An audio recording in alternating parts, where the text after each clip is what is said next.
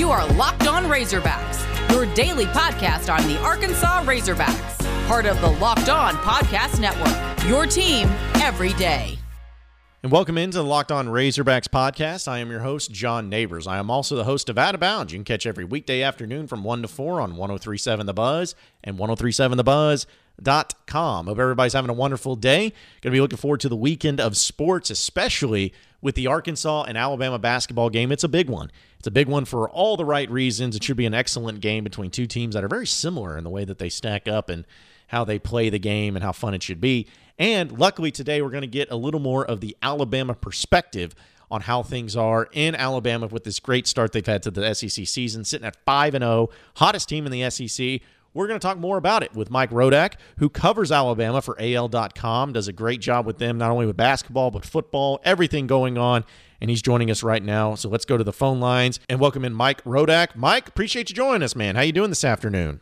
Doing pretty well. Thanks for having me on. Absolutely, and I got to say, seeing Alabama be the talk of the talk in SEC basketball is a little different. You don't see that very often, and I just want to start right there with as far as obviously Alabama winning the national championship in football. People are excited about that, but how do the fans feel about this basketball team right now and the hot start they've gotten off to in SEC play?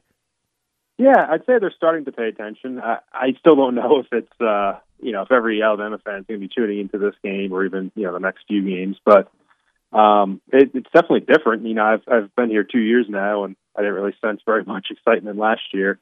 And then obviously this year with football going deeper into the postseason, I think that it probably hurt basketball a little bit. But, once we get into February here and if they can continue, winning, and then I think more people will get engaged, especially as we get closer to the tournament and kind of, a different March than what they're used to around here. Mike, we know the philosophy with Bama. It's about not running much clock and getting their share of threes or getting to the rim.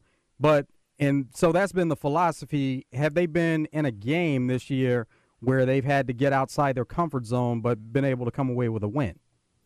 Definitely. I'd say their offense really hasn't started clicking until maybe, this past winning streak that they've been on the last 5-6 games. I mean, the first month or month and a half of the season, it was really a grind offensively. And there's some games where they were just, chucking up 25, 30 threes and just not hitting very many. And Nate Oates kept saying, we're just going to keep doing it. We're going to keep playing at our pace. We're going to keep playing our style, and the shots will start falling. And they did.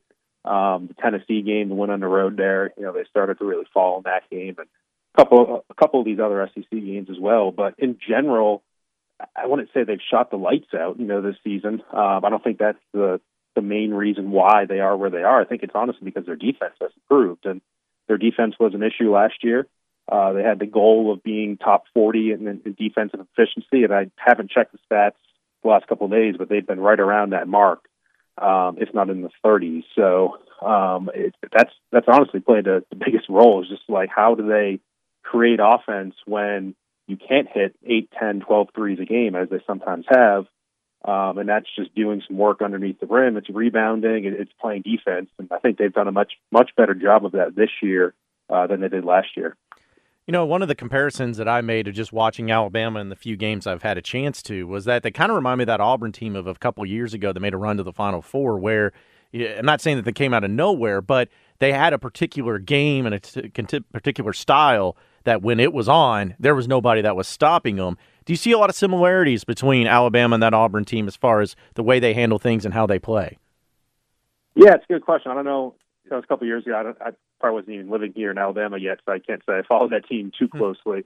But I'd say in general, they think that they can win with this style. I mean, Nate Oates has come into Alabama thinking that if players these days want to play that up-tempo style, if they want to play that, then they will come here and play. And I think it's shown recruiting-wise. I mean, Auburn obviously was able to get some big-time recruits themselves, but Alabama has come in with a pretty good class this year. Next year, they have a top 10 prospect coming in J.D. Davidson.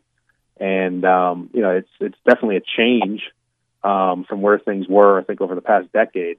And, it's exciting. I think players want to be in this system. I think they want to shoot. They want to run up and down the court. I think it's a fair question. Can it be sustained every single game, or will those bad games just knock you out. I think John Calipari, after the Alabama-Kentucky game last year, basically said that. He said, I don't think that style works. I think our style works. The Kentucky style works because you need to win 6 times in a row to get to the Final Four, to win a championship. But he didn't think that you can win that many times in a row with this style. So it'd be interesting to see what happens in March. But right now, I think they're in a very good position to be playing in March and to have a chance to kind of show the world that this style would work. Coach Oates commented about a couple of players that could possibly return and get some minutes based on coming back from injury. So what is the status with them if they play? How does that change the lineup? Yeah, Herb Jones is just the real emotional leader of the team, obviously a defensive presence who brings a lot of energy and a lot of effort out there. So that changes a lot of what they do. I think it really just ups their intensity each game, and it really makes things difficult on opposing offenses when he's in the game.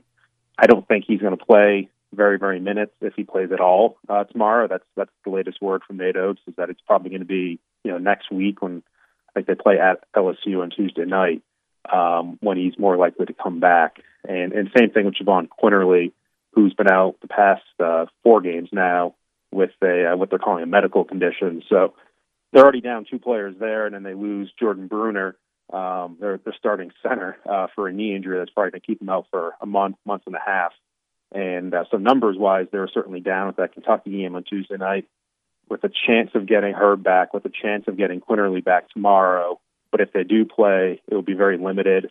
I don't think they'd make much of an impact. I think, if they return, it will be next week. So without them, it really falls on a guy like John Petty, who has shot up and down this year. There's been some games where he's ice cold. There's been some games where he's red hot.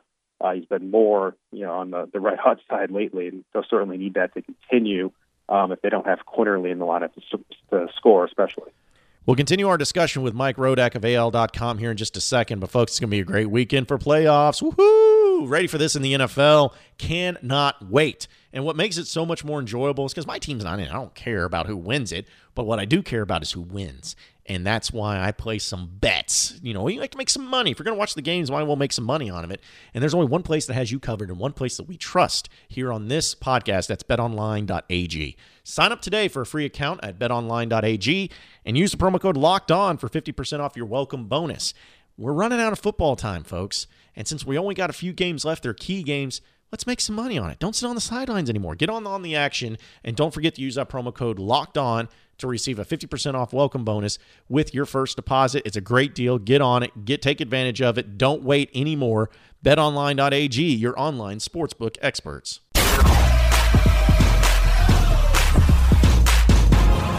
You are Locked On Razorbacks, your daily Arkansas Razorbacks podcast. We're speaking with Mike Rodak of AL.com right now on the Cartridge World Hotline on Out of Bounds. Something that I saw Nate Oates say about Arkansas is that we're catching them at the wrong time. What did he mean by that when he says we're catching Arkansas at the wrong time? Yeah, so he was referring to the LSU loss and being, beaten, I think it was by almost 20 points to LSU. And in Nate's mind, the way he's thinking of that is that you have a team coming off a loss, which in his mind is a better team than what they showed in that game, and then being motivated to play better and to get back to normal, in this next game. So that's where he's coming from that. Honestly, if Arkansas had won their last 5 games, I think he'd probably say the same thing. You don't want to be playing a team that's, won 5 games in a row. So it kind of goes both ways. I think a coach can kind of talk out of both sides of his mouth on that one, just with the intention of trying to motivate his team to not overlook the opponent and to be ready for this game. So at the end of the day, I think that's really what his reasoning was for saying that. But again, I think the logic behind it was that you have an Arkansas team that's wanting to play better than what they showed the last time out. What is Alabama like defensively, or is it one of those things with, we're so dynamic on offense, that's where it starts for us, and then now our defense, as well as, just getting back and defending, we can just play freely from there? Yeah, the way that Nate always talks about it is that defense creates offense in his mind. And if you can disrupt, make a disruptive defensive play, cause a turnover, get a rebound and start running with the ball, then that's a more advantageous position for the offense to be in than the opposing offense having scored, and then you have to bring the ball down the court and everything's set up. So he always thinks that if you can make a disruptive defensive play, then you can be a lot quicker on offense and you can run his style better. So he really tries to make his players try to focus on defense with that in mind, that it will create offense for themselves, and they'll put guys in better shooting positions and, create 2-on-1 fast breaks, those sort of situations. So, I think he emphasizes it. I don't think this is a team that just simply says, go out and shoot the ball, 33s a game and don't worry about defense, just worry about scoring as many points as possible. I think he's still a defensive coach in the sense that he wants his guys to play hard. And if you're not playing hard, he's going to bench you. That's what he did to Javon Quinterly right before his medical condition. These last 4 games, he was benched. He didn't start because he didn't think he was playing hard enough defense, even though he was scoring 13, 14 points a game. He was coming off the bench, and they started a freshman who Nate thought was playing harder instead. So there's definitely still an effort component that Nate wants to see, and it's not all just about shooting. Mike, I do want to shift gears a little bit and talk football, just because I'm curious about it and all the stuff that's going on with Bama. Obviously, winning the national championship's big. The fans are going crazy. It was a great season and a great game for all the Alabama fans over Ohio State. But the latest thing is Steve Sarkisian leaving, and it seems like he's poaching all these coaches from Alabama, which I feel like Nick Saban is not a big fan of. What can you make of that situation, and why are these coaches deciding to go with Sark over in Texas instead of staying with Saban?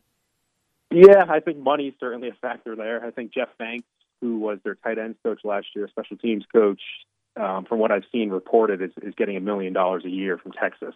And obviously Texas has, about as deep as pockets of anybody in college football, even deeper than Alabama. So they can afford it. I don't know if Nick Saban wants to go as high as some of, the competing offers are in this. And at the end of the day, Sark has his own program to run. I don't think he's going to have, 4 or 5 years at Texas to just meander. I think it has to be something where he needs to win pretty quickly, and that means recruiting pretty quickly.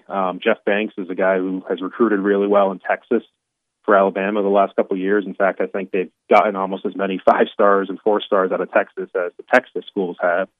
And that's been the main guy for them in terms of recruiting that area. So that's definitely a blow for Alabama. And obviously losing Sark, it's a blow. I think everybody expected it, though. And I don't think anybody was thinking that, Steve Sarkisian would be back at Alabama for a 3rd season. So it's just a matter of them trying to reload. Bill O'Brien's a guy who, it's going to be, I think, a change for him being a coordinator at the college level, having come from, being an NFL head coach. But obviously having an experienced name there, and then it's just a matter of figuring out offensively, what their next steps are. I think that's honestly the bigger issue for them is at quarterback and running back, receiver, offensive line. I mean, they're taking a ton of hits as far as guys going into the draft and leaving. And it's going to be a much younger Alabama offense next year. And I think a lot of unproven guys, a lot of talented guys, a lot of 5-stars, but just guys who haven't really done it quite yet at this level.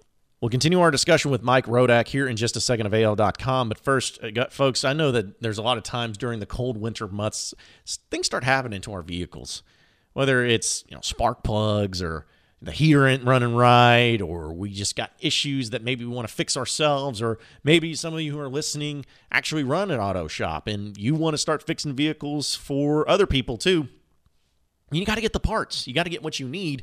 But they're so expensive when you go to those big box stores. Luckily, at rockauto.com, it's a family business that's been serving part customers online for 20 years, and not only been doing it forever, they have reliably low prices. Whether it's professionals or do-it-yourselfers, whoever you are, they take care of it, and it's the same price all around, and they're very, very low. Doesn't matter the make or the model, what you need, engine modules, cup holders, whatever it is, they have it all. If you go to rockauto.com right now, see all the parts they have for your car, truck. Be sure to write Locked On in the How Did You Hear About Us box so that they know that we sent you. Amazing selection, reliably low prices, all the car parts you'll ever need at rockauto.com.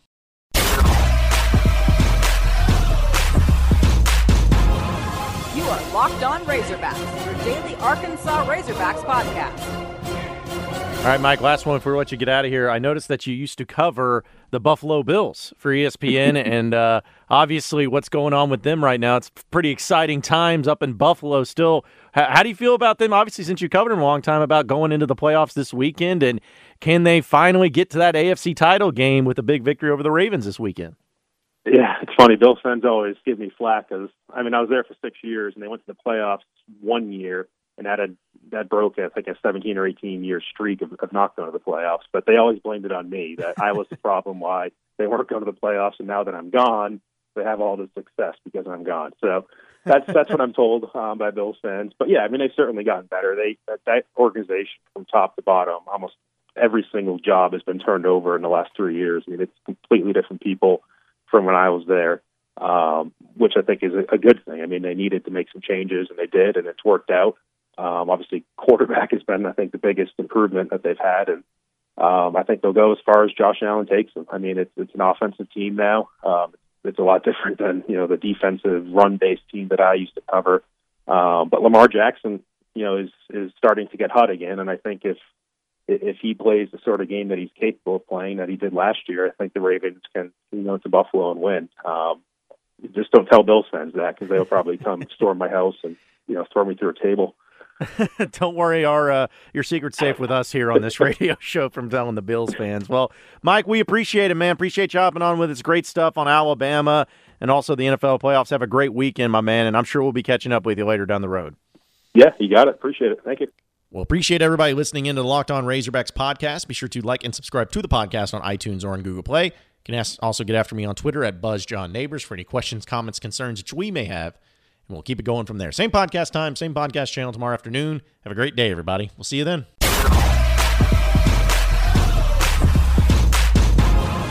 You are Locked On Razorbacks, your daily Arkansas Razorbacks podcast.